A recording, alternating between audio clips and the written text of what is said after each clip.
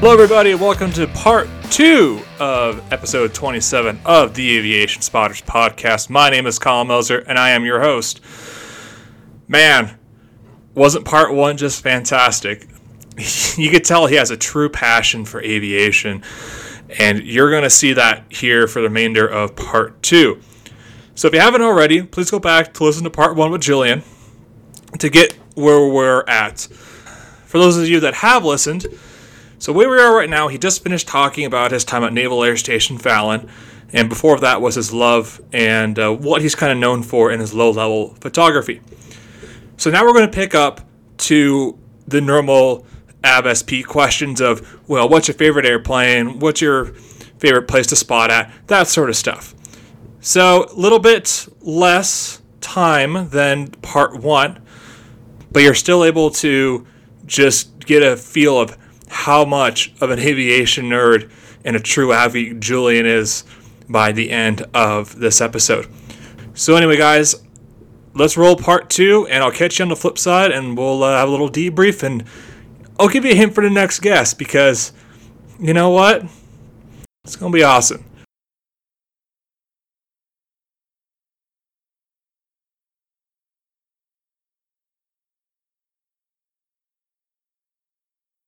Well, that's pretty cool, though. But we had to touch on Fallon real quick because I know you've done a lot of that stuff, which is pretty cool. Yeah. So, but anyway, let's kind of get back on track here. So we established your favorite commercial airport as LAX and Nellis/Fallon for your military stuff. What would your favorite aircraft to take a photo of? My favorite aircraft. To take a photo of? To take a photo of. Yeah. Am I going to have a separate question of just my favorite aircraft in general? Yes, we will. Okay. So my favorite aircraft to take a photo of is anything military. Whether it's a prop, it could be a C-12 to anything to a B-52 or a F-18 or anything like that. It doesn't matter. As long as it's military, I'm all down for it. And the more exotic it gets, the better it is. What's funny is we actually have one of those Beechcraft, the B-1900Ds come in from Accord last night in the BOI. I saw that. Yes, I wasn't jealous at all. It was a dark. So one of the photographers who I follow on Instagram, she was doing some night spotting, and she posted on her story. She's like, oh, blah, blah. I'm like, that's pretty damn rare. Yep, I saw that on radar, and I saw it kind of pointed at PDX, and I was just thinking, well, it's bound to make that northward turn to McCord any minute now, and surely it did, and all hope. Yeah. Oh, did it took off? I don't know if it's when it took off from Boise, or when it was just coming from that direction, because you said it came in from McCord. I think I saw it on the inbound to McCord. Ah, damn it. Alright, well, okay. I'll slow down there later on today. Anyway, okay, so how about this now? What is your favorite aircraft of all time? Favorite aircraft of all time? For military, I would say it's the FA-18 Super Hornet F model, specifically. The family model, huh? Yeah, I don't know what it is. It's just something with the looks, and I think our good friend Christopher McGreevy would agree with me on this, that the F model just has something to it. I don't know why.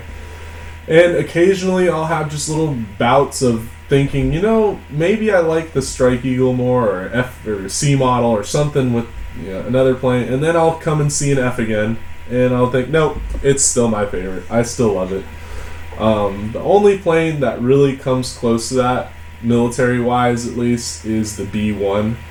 And I haven't seen a B-1 flying with its wings swept back in 12 years. So I still remember it vividly. It's the sexiest plane out there, I think.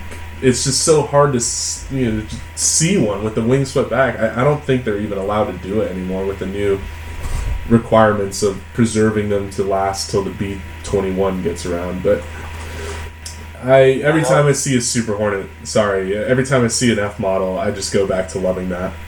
Yeah, well, I know the B1s don't fly low level anymore because I might have been trying to see and help a friend of mine get one low, and I talked to a friend up there at one of the bases, and I asked him kind of just trying to get some leads, and he said, yeah, for preservation, we don't do low-level trainings anymore.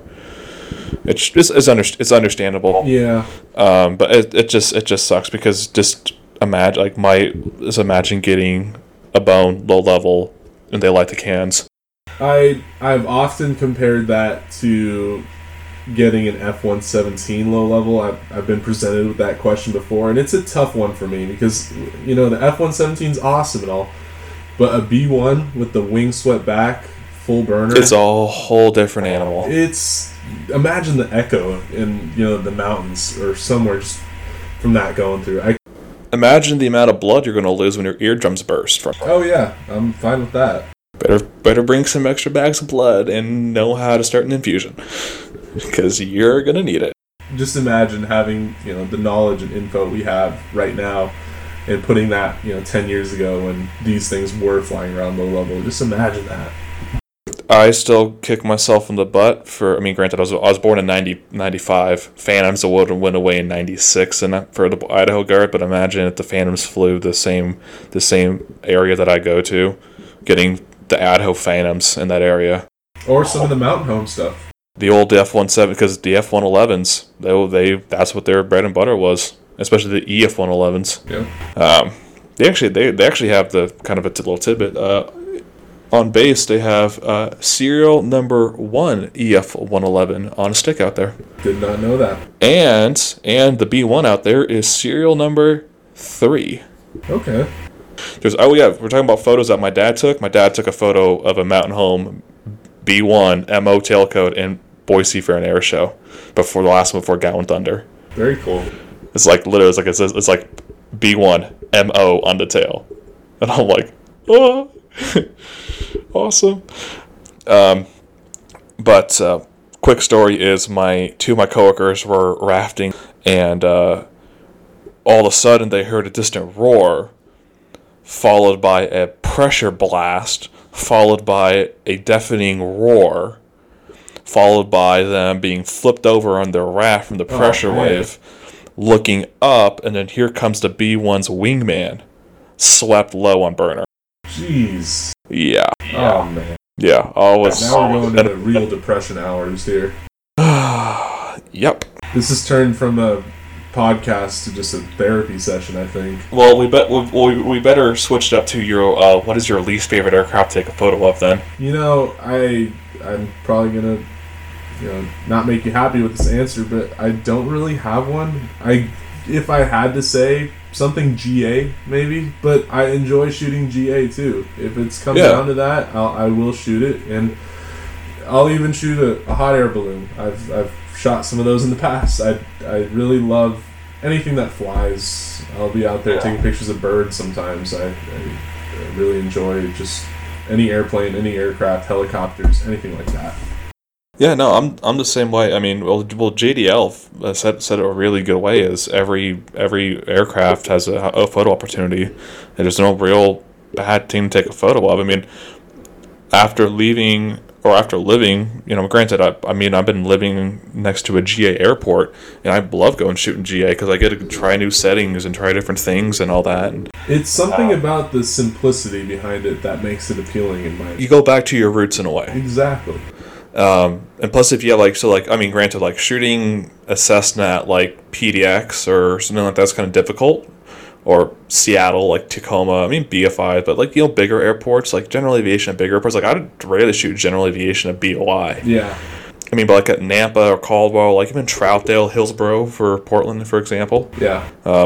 It's a lot better. It's an airport that's meant. Here's a good answer for your question. I don't really like shooting anything with a boring livery, if that can maybe be a somewhat of an answer to your question. I not that I won't shoot it, or not that I don't like it, but the same bizjets that come and go with the same boring, bland white livery, I will tend to put less effort into catching those than, if we have a bizjet with a really cool livery, or Southwest special paint scheme comes in. I literally went out of my way to go shoot Freedom 1 a couple months ago. I probably wouldn't go out of my way to shoot a regular Southwest 737-800.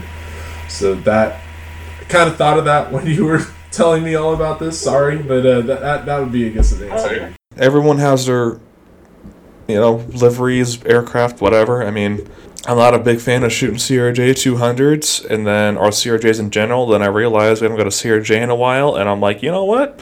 Mesa's sending in a CRJ. Let's go get a photo of it. Cool. This comes and goes, but there's no wrong answers, no right answers. It's just what people prefer.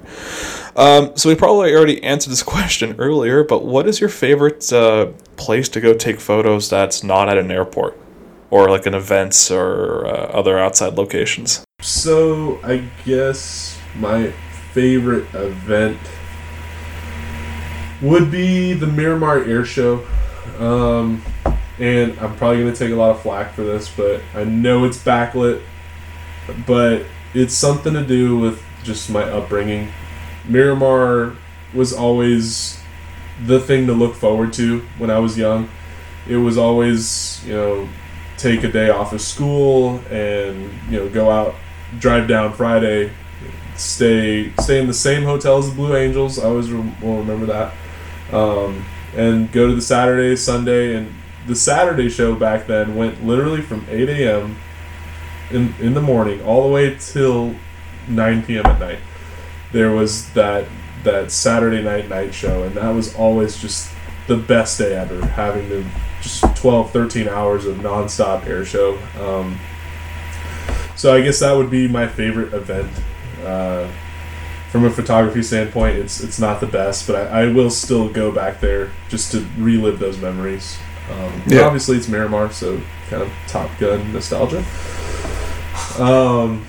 But other than that, low levels, that's the simple answer. And maybe Red Flag. Red Flag's always a consistent event that will kind of piss you off and make you feel good at the same time, because you'll miss stuff and get good stuff. Yeah, I haven't been to an air show since actually like 2 years ago at the Aviation Nation, COVID, and air shows for me lately, it just become like an ego fest, big egos, and it's kind of been like a pissing match of who can take the better shot of this angle of this aircraft, and it's just kind of ruined it for me for a while. I like going out there. I like posting up my chair, hanging out with some friends, making some connections, and buying some swag, and eating a really greasy hot dog that I'm going to regret later.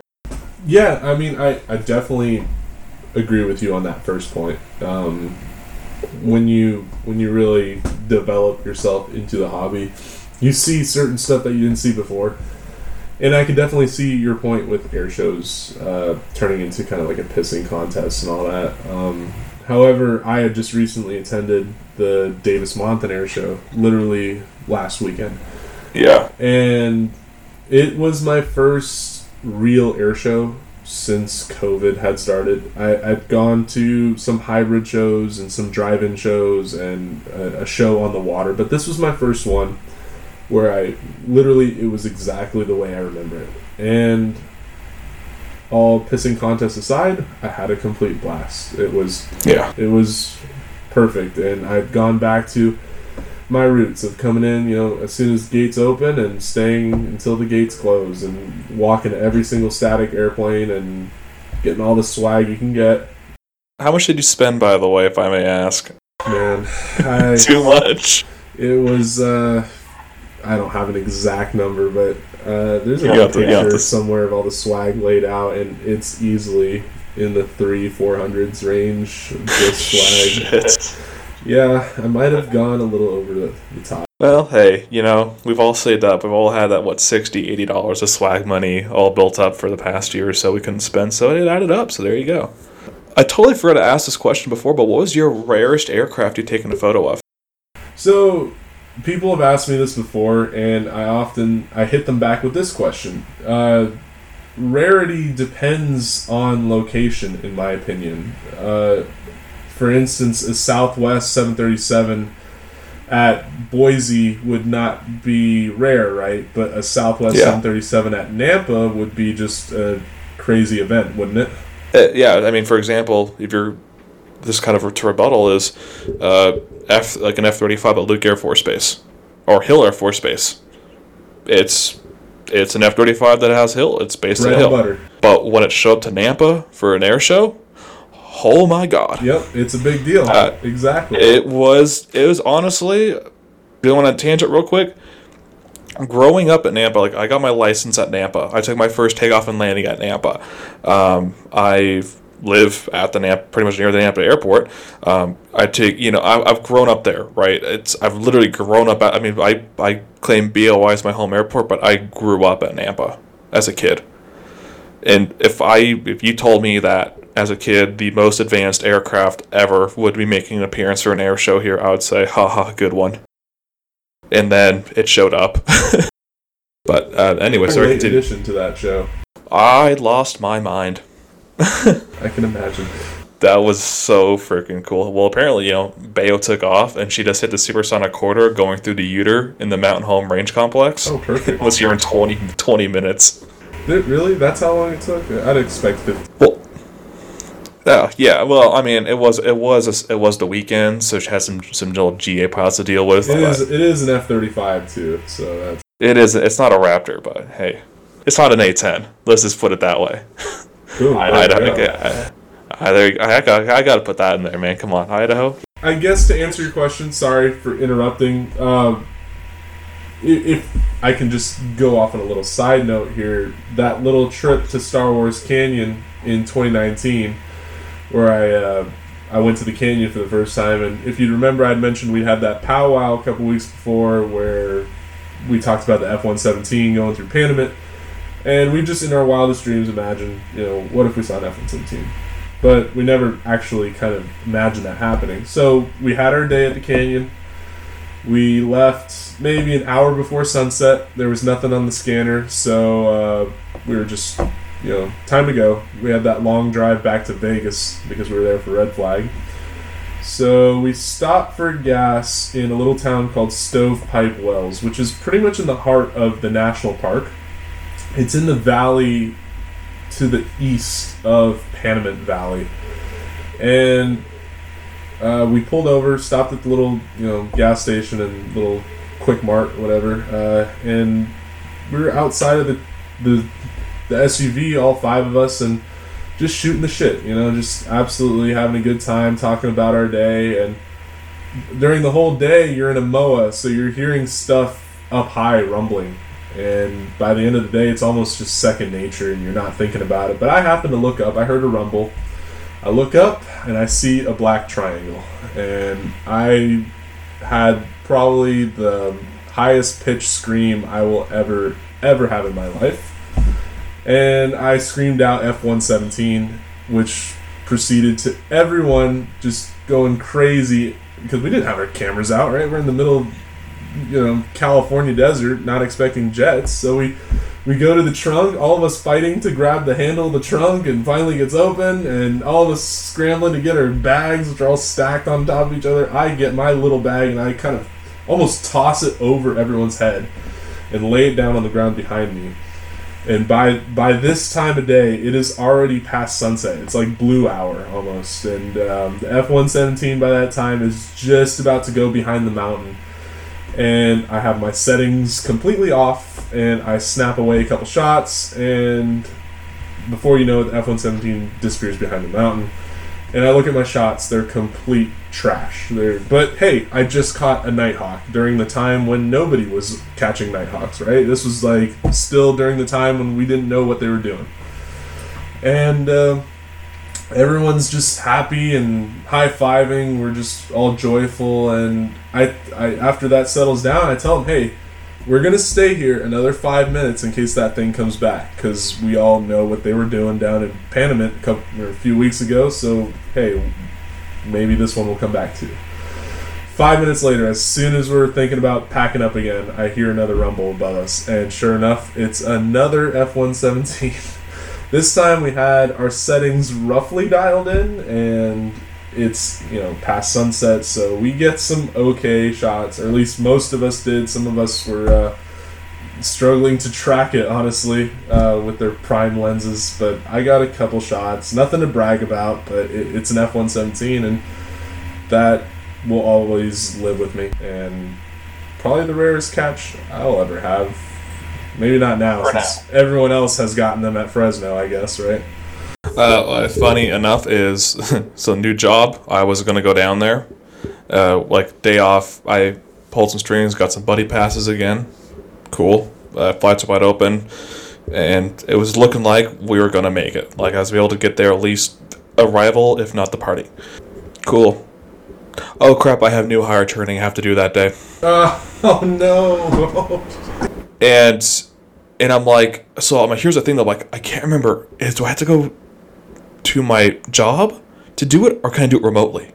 So I call my supervisor up that night. I'm like, hey, can I do this remotely? Blah, blah, blah. He's like, dude, I don't know. So, of course, I sent an email to HR. HR's already gone. So I'm like, okay. So I'm like, you know what? Obviously, it's going to be career over this stuff because they're back now. They're established. Okay. So, I email HR. So HR, so I'm like, hey, Chris, I'm not going to be able to go. Like, I mean, because if I can't do it remotely and I fly out, I'm screwed. Right. So, I log on, it's 10 o'clock Mountain Time, 9 o'clock there. I'm already getting the photos, right? So I'm already kind of in a really crappy mood. So I'm like, you know what? I get an email from HR. Oh, you can do it remotely. Oh, man. Damn. And I'm going like, I could have used my mobile hotspot. Jeez. And I could have, trust me, it was not a fun day after all and of course, I worked the next day. So but I mean, here's the thing though. The F-117s, they're back. They're established. Yeah, I mean, I'm hoping they do the same thing at another airport with F-15s that might be a couple miles away from me. Hey, any one of you guys at Tonopah listening, I got no Tonopah. If you're a Tonopah listener, please reach out to me. I have a couple questions for you. It's that SUV thrown outside my house right now. That's weird. Why is there a wife that says FBI surveillance? Yeah, that's weird. Yeah. But so before we kind of go talking about spotting stories, with you being my first Portland guest and Portland kind of being my third home to me in a way after Seattle, let's talk about Portland spotting for a second if we can. So why PDX? What makes PDX such a fantastic airport to spot at? So since COVID happened, PDX hasn't been PDX. I will say that right off the bat. I will get that. Yeah. Let's talk about like pre-COVID PDX and kind of like and then like kind of like what is also there somewhat now. Yeah, so we get little glimpses of that every now and again, including today, which this recording was delayed for slightly because a CP-140 Aurora popped in. But PDX, right off the bat, commercial-wise, not too much happening there. We get a couple Delta Heavies, but that's not what you come to see. You come to see military mostly at PDX, which we have the Oregon Air National Guard, the 142nd Fighter Wing, which has the 123rd Fighter Squadron, the Red Hawks, which have several F-15C models that are here, and a couple of them are on constant alert for Operation Noble Eagle, I believe, and they will go out occasionally and do practice scramble and go full burner and just completely shake the entire airport. Unless you, and that one day in 2018 or 2019 when the guy took off from Seattle, when Rock launched out, it was a real deal.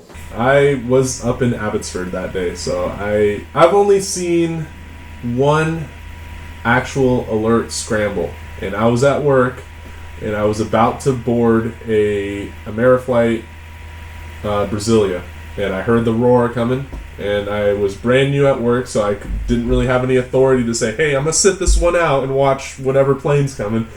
No, they shoved me in that Brasilia, and I just see out of the corner of my eye, it's past sunset, just the beautiful blue burner, and here come the F-15s, and at that time I had no idea what happened. But that was the time when we had that mysterious, almost UFO sighting over southern Oregon. A bunch of commercial aircraft were reporting it, and the alerts were actually scrambled out to go intercept it. However, they were kind of scrambled in the wrong direction. So that kind of makes me wonder what that thing might have been. But anyway, that's neither for me to discuss, nor this really episode to discuss, but that was that incident. So aside from the Red Hawks, we got we got the Boeing aircraft painting facility here, which is able to house 2 heavies or 4 737s at a time. And occasionally we'll get stuff from Seattle or even Charleston, very rarely coming in looking like a pickle and coming out with its livery.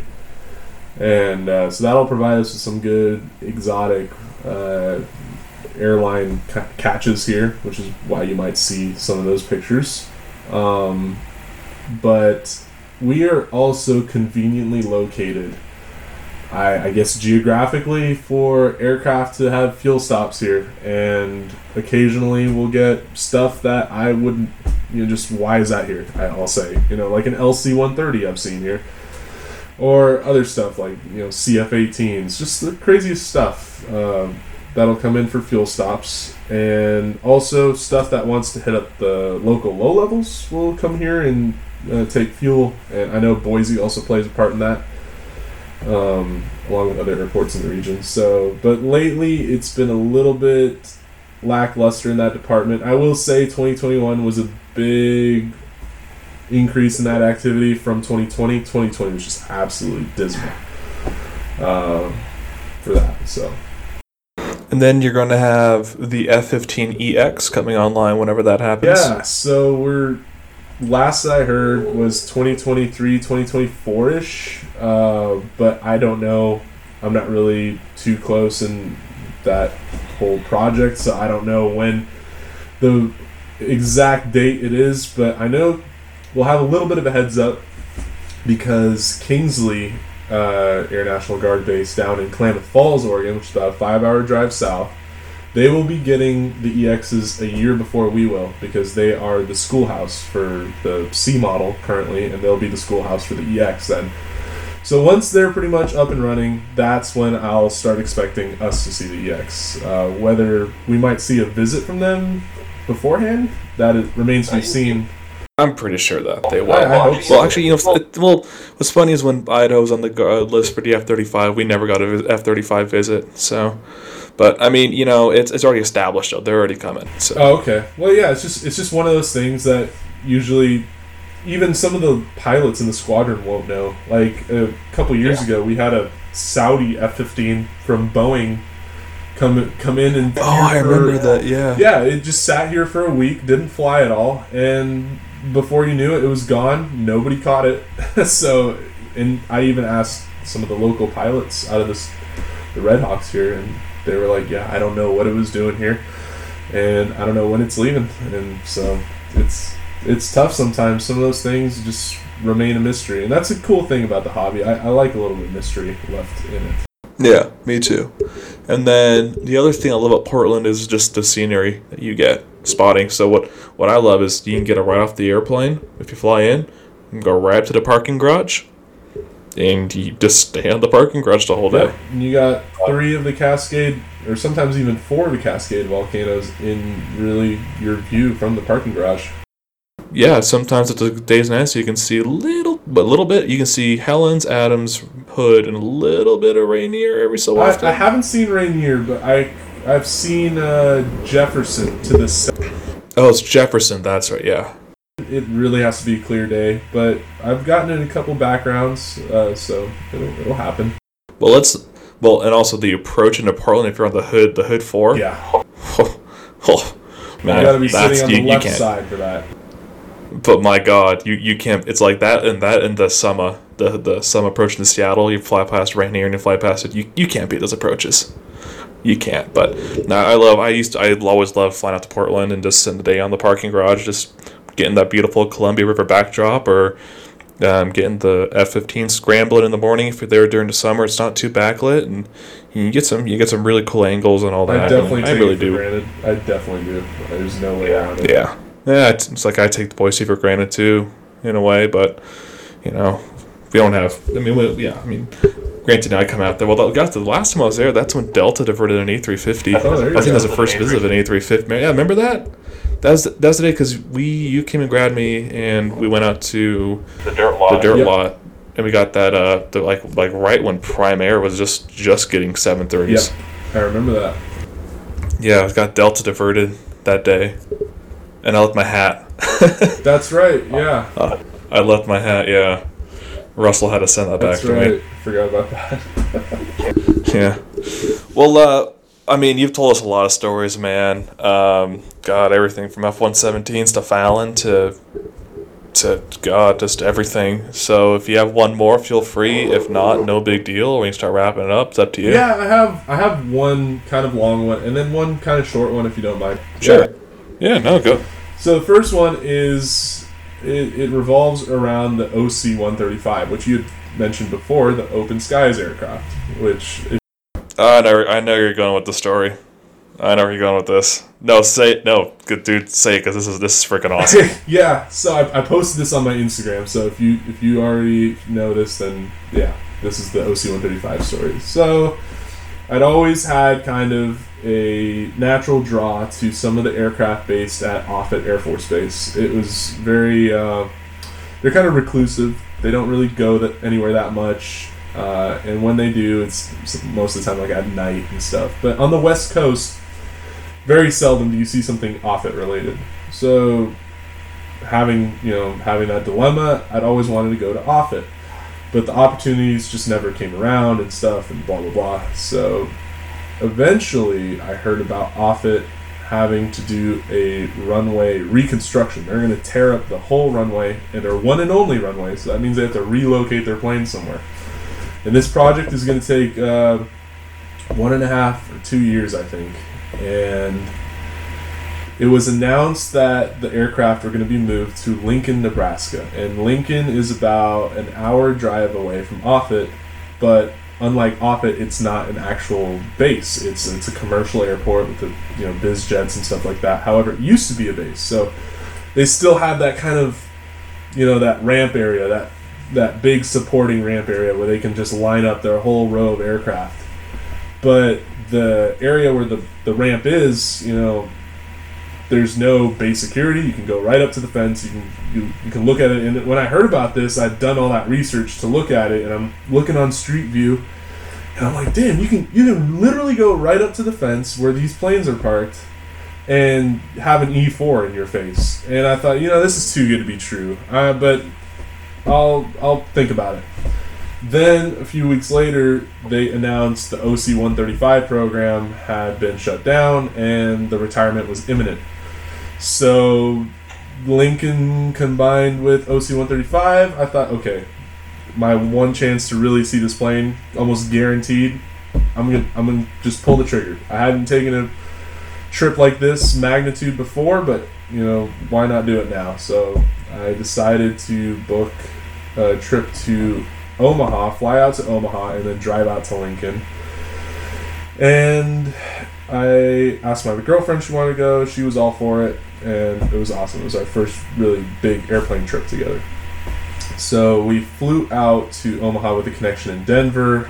We landed in Denver, and I checked the AvSP app, which I'd been checking for weeks before, just to see what the patterns were of planes taking off and landing, if there was any sort of rhythm I can gather before I actually visited. And sure enough, to my absolute amazement, the OC-135 was in the air. And it was not only in the air, it was pointed straight at Tucson, Arizona, and it was like in southern Colorado. And I just had the worst thoughts come to my head. I was just like, oh, this thing's going straight to the boneyard. They didn't even announce the retirement. What are the odds? I'm literally a few hours away from Lincoln, and this thing is just heading straight for the boneyard, and I'm just completely screwed.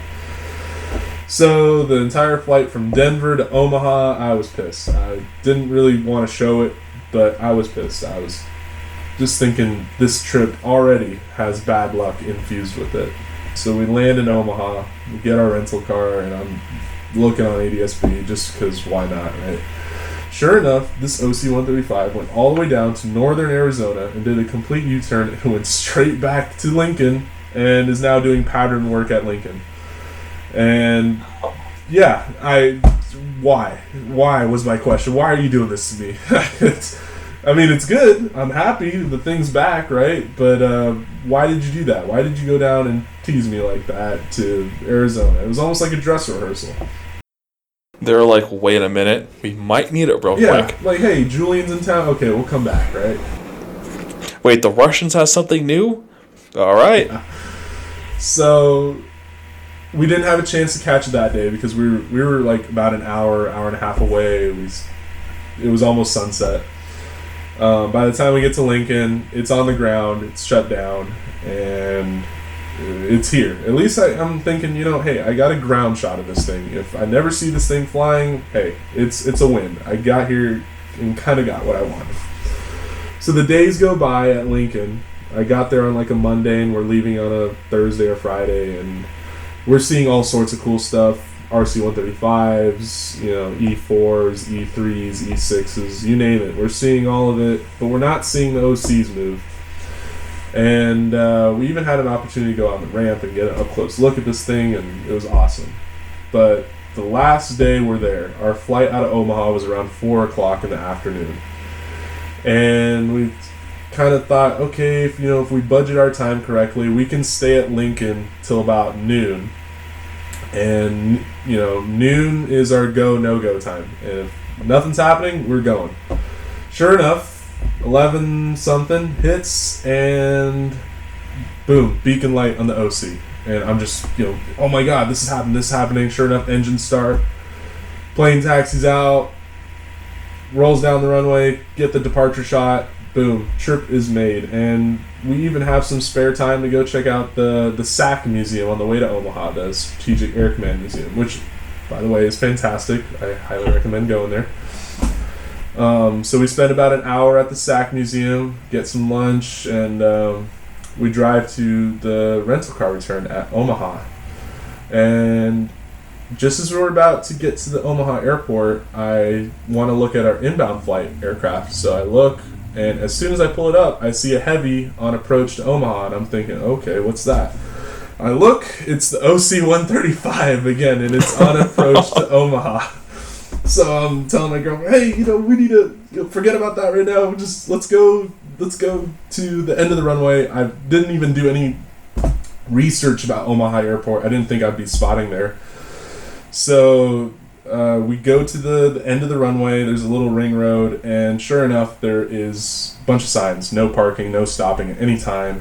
And this thing's on about a 5-mile final, and you could see it smoking from miles away. And yeah, so I'm like, you know what? We're from out of town. We're just gonna play dumb a little bit, pull over, and just grab the shot real quick, right? And sure enough, this thing's on a 3-mile, 2-mile final. Here comes a police officer, a very nice police officer, and he says, "You cannot be here. I'm sorry." And I just said to the officer, if you want us to move, we definitely will. I just want to explain, I'm from Portland, Oregon. I flew in just to see this plane right here, and I'd just really like it if I could just take a couple photos, and then we'll be on our way.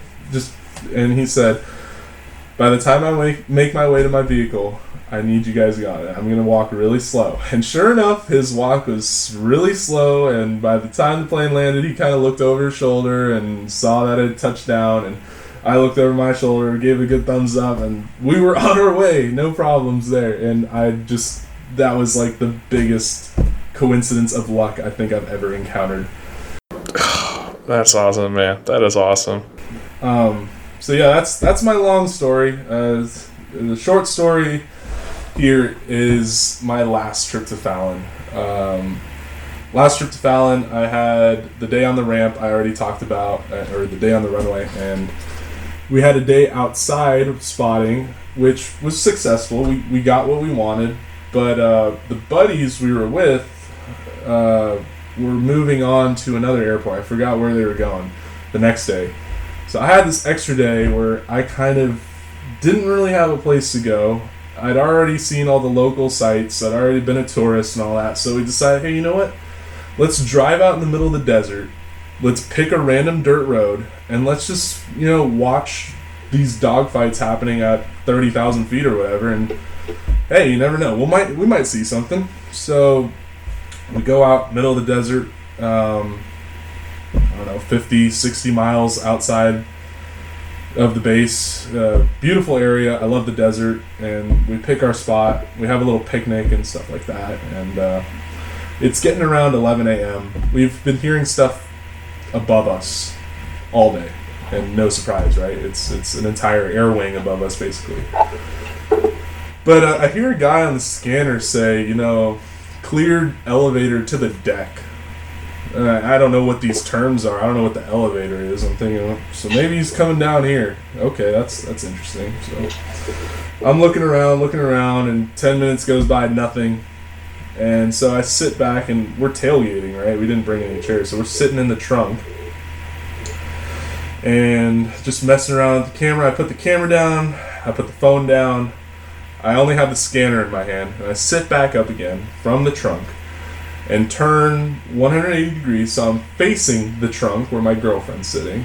And just beyond the car, where this little rise is a Legacy Hornet, absolutely cooking, less than a mile away from me at about 50 to 100 feet off the deck. And the only thing, I was in no position to get my camera because this thing, I did not hear it. It was that close and I did not hear it. So it was pushing 500, 600 knots. It was in that zone where you don't hear the plane coming. So it's sailing down just across the dirt road, pointed right at me, and by the time I let out my third whoa, because that's all I could think of to say was whoa, whoa, whoa, and by the time that third whoa comes out, I'm pointing up at this thing, and it's right over me. And it just, cloud of dust. It's like that scene from the Top Gun Maverick trailer. It's exactly like that.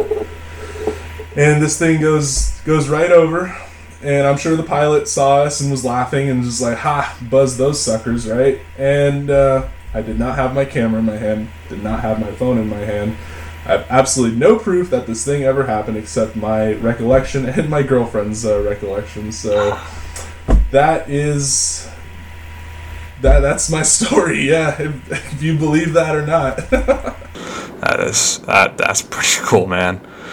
Man, that's just one of those things where that'd be so cool to see. It reminds you of those, you talk to those people that have been in this hobby for a while, and they were in the days of the wild, wild west of aviation, where you look at those videos of like F4s, buzzing lakes at like 50 feet, and you're thinking, man, I wish those days were still here.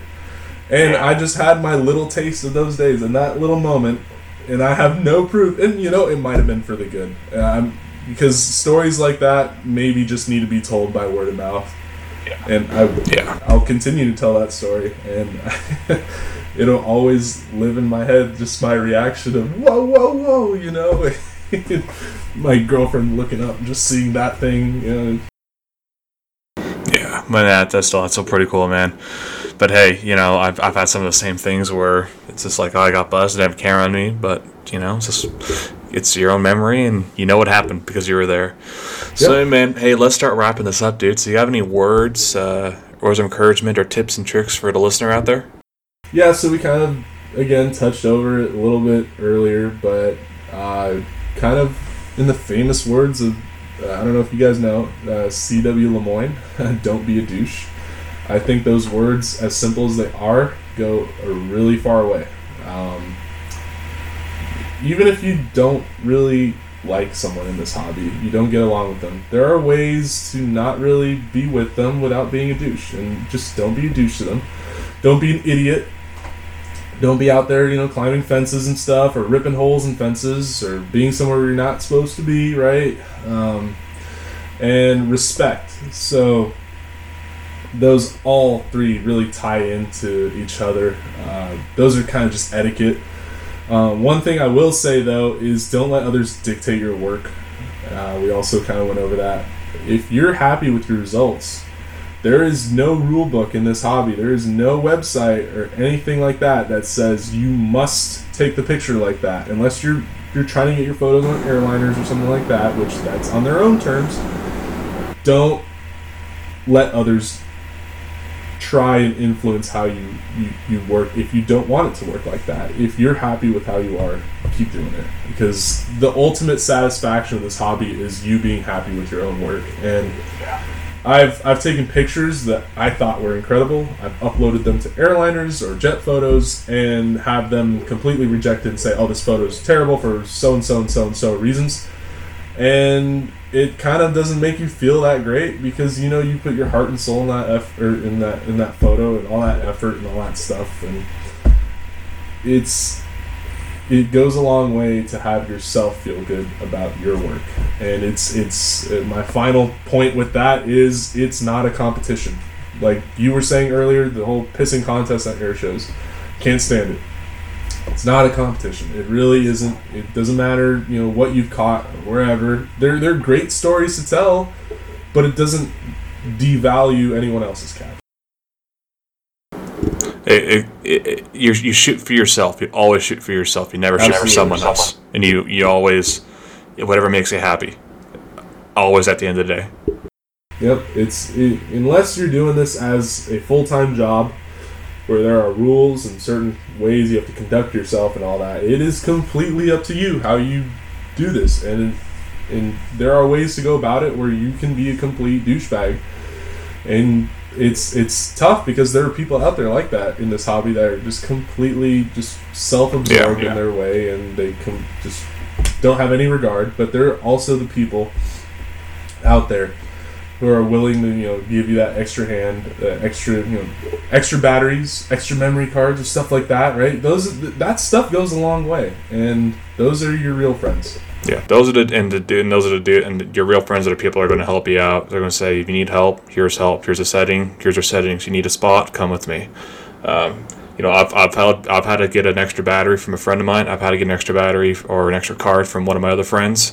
Unfortunately, I wasn't shooting CF yet, but still the offer was made and the offer was there, and I really can't thank them enough for just even offering that. But you're right, man. Well, I will say this. Thank you for being... I know we had our differences over the years here and there, but I just want to say thank you for just being a person that has helped me out and here and there when I come to Portland and other places. And thanks for being a really good friend of mine over the past couple of years, especially over through the COVID and all that. But thank you for agreeing to come on, and thanks for just being a friend and my Uber driver once or twice in Portland. Hey, I'm just expecting the same when I come over for maybe an exercise or two next year at Boise.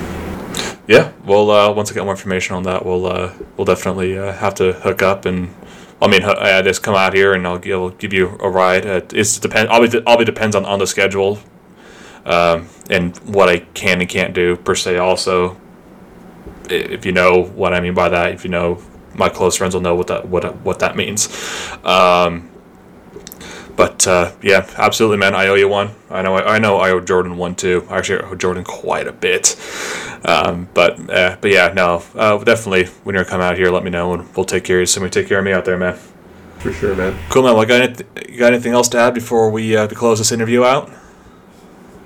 Not enough. I'm sure your listeners are tired of hearing about me. Nah, I doubt it. Well, anyway, Julian, thanks again for coming on, man. Means a lot, and I'm really glad we were able to finally make this work out. But before we actually close it out, completely forgot, dude. Where can people go find your work? Oh yeah. So my main gig right now is kind of Instagram. So you can find me at king_Julian97. And yes, it's a play off the name from Madagascar, I know. But yeah, that's where I post the majority of my consistent content. That's more of my highlight reel kind of stuff. If you're looking for more stock images, where I post just constantly of almost every frame that I've edited and stuff like that, that can be found on my Flickr, where that name is LAXSpotter97. Or you could look at my name. I think it's Julian Elnasser. That's JulianElnasser. And I am really backed up on Flickr, so I'm kind of 2 years behind on things on that. But trust me, lots of great content coming on that. And then airliners and jet photos, I think I'm also LAXSpotter97 on those two, and also can find me by my name on those two as well. And kind of in the process of making a website. We'll see. I'm kind of been debating about that, but yeah, that's where I'm at. Cool. Man, I am so sorry. I definitely did not mean to forget to give you for your work, but cool. Well, guys, go give Julian some love. Go see his photos. He is really an awesome photographer, an awesome person, and I'm also sure if you need help with anything, you shoot him a DM and he'll help you out. But anyway, Julian, thanks again for coming on, man, on this Sunday. I know we had to delay a little. Actually, we delayed quite a bit for this, but thank you. But thank you for coming on, man. It was definitely been a fun interview. Thank you for having me. And this show is really awesome. What you get to do with all these photographers and spotters and all that, just highlighting them, gives us our little 5 minutes, or in my case, an hour and 49 minutes of fame. So that'll be about 2 hours once we're done with the intro and all that. But hey, whatever. What you're doing, it's awesome, and I'll have to maybe shoot some suggestions of people that need to be featured. Absolutely, man. I appreciate your support, man. Thanks for all of it. Absolutely, man. Thank you.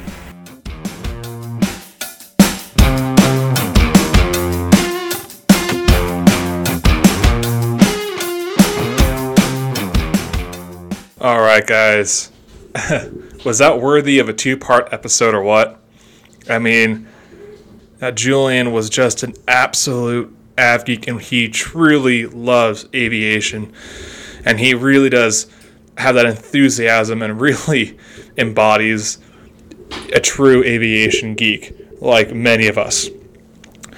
But man, I'm just speechless. I can't thank Julian enough for coming on the show. We really did try to make this work a lot, and thank you again for Julian for just being a supporter, a friend, and just a really good sport. So, but man, that was awesome, right? Definitely worthy of a 2-part. But, let's talk about the future, right? Real quick, I am going to start a Patreon, guys. So, I don't know exactly what I'm going to be offering in return. I know my plan was there might be some parts of episodes I cut out. And in return, for like $1 or $2, just to help honestly cover the recorder and the feed. It's about $20 a month for that. There's some stuff coming up that I got to pay out some bills. And a homeowner now got to pay some bills for another thing that you guys will be seeing very, very soon. Huge announcement from me. And just a couple bucks a month would help cover the cost of that. I'm not looking to make any profit through Patreon, so it just helps me out cover the cost of the recorder and the RSS feed. But let's talk about this next episode, guys.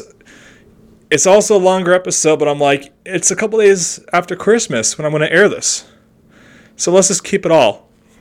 I'm not going to say who it is yet, so if you want to find out who it is, go check out the Facebook page the Monday before I dropped the episode on the 29th. The Aviation Spotters Podcast Facebook page. You'll see it on Instagram at BOI Spotter. Some hints on Twitter at BOI Spotter. And here's a little hint on who he is.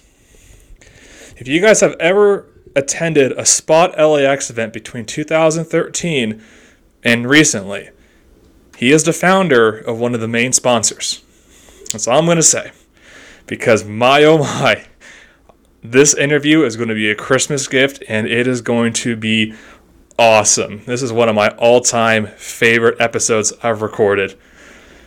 But until then, guys, you guys know how to reach me. If you have any profile recommendations or any persons who you would want to see come on the show, send me an email, askspotterspodcast@gmail.com. Send me a direct message on Instagram at BOISpotter, Twitter at BOISpotter. Go check out the Facebook page, guys. Like and share. I'll be dropping stuff for Patreon soon. And some swag links soon, guys. It's coming. I promise it's coming. It's going to be awesome when it drops. But anyway, guys, you guys know how to reach me. Send me those profiles. Have a Merry Christmas, Happy Holidays for whatever you guys celebrate out there. I really do wish the best for you and your families. So until then, guys, until the last episode of the year on the 29th. Until then, guys, get those batteries charged, those cameras ready. I'll catch you another episode of the Aviation Spotters Podcast.